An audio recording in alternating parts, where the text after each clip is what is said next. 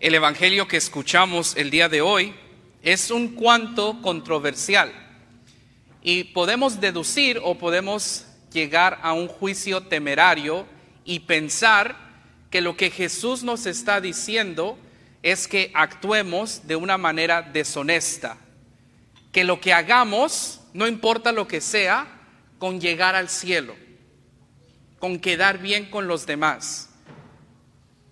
Eso no es lo que nos está diciendo el evangelio.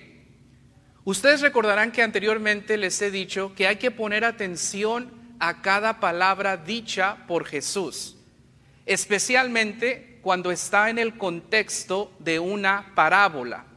Recordemos que una parábola es una historia con una moraleja, con un mensaje, pero que en cada parábola Dios se hace presente. Y no me refiero diciendo esta parábola, sino que dentro de la historia Dios se manifiesta. Por tanto, en la parábola, el dueño de estas tierras representa a Dios y el administrador deshonesto representa a nosotros. Vean cómo este amo felicita a este administrador corrupto por su prudencia, nos dice el evangelio.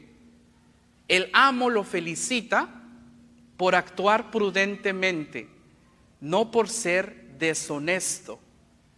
Entonces nos preguntamos, ¿a qué prudencia se refiere el texto sagrado? Este individuo, que no sabemos su nombre, el administrador corrupto, empieza a prepararse porque sabe que va a ser despedido, porque sabe que ha perdido su puesto, su trabajo. Entonces, corruptamente empieza a elaborar recibos falsos para quedar bien con los deudores del amo. Y el amo se da cuenta de esto y lo felicita por su prudencia. Nuevamente, no por ser deshonesto.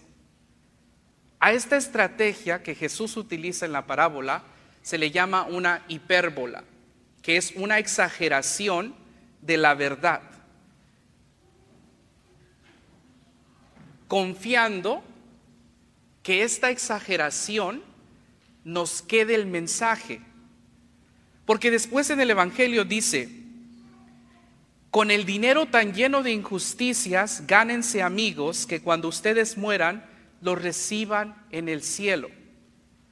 Dios no quiere que seamos corruptos, que seamos deshonestos. Este es el mensaje de la parábola.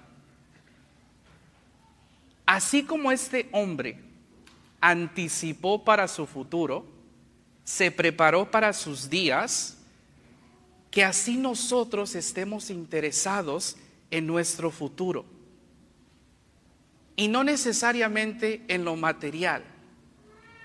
Vivimos en una sociedad, especialmente en este país en el que radicamos, que tenemos que ahorrar, ya sea para regresar, y llevamos 30 años y no vamos a regresar, o estamos ahorrando para el plan médico, para cuando esté viejito, o estamos ahorrando para la casa que estamos construyendo.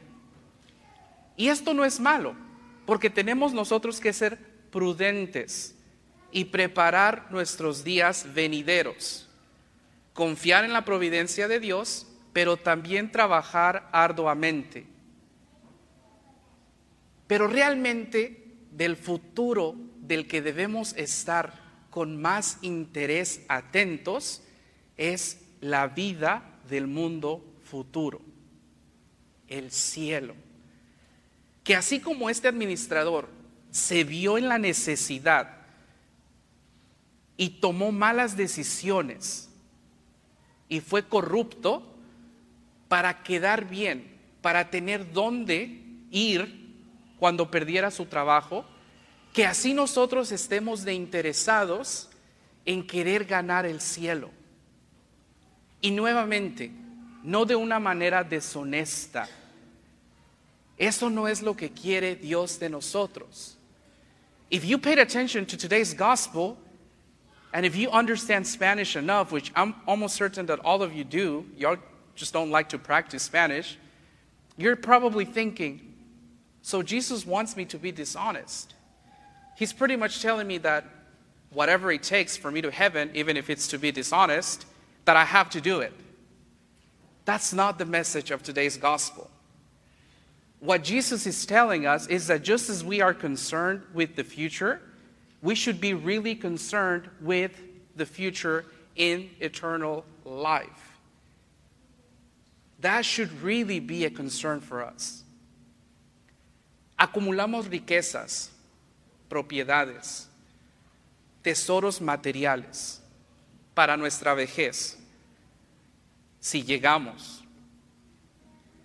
debemos realmente atesorar, como dice la Sagrada Palabra, tesoros en el cielo.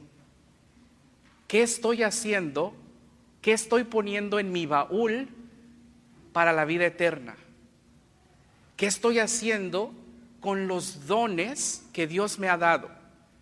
Fíjense que es bien interesante que en esta parábola es un administrador. Y ustedes saben que un administrador administra, pero no es suyo lo que administra. Es de alguien más. Todo lo que tenemos, absolutamente todo, hasta la vida, no es de nosotros. Es un regalo que Dios nos ha dado, que nos ha concedido. ¿Qué estamos haciendo con esos dones, con esos regalos? Preocupémonos no por el futuro material, sino por el futuro espiritual.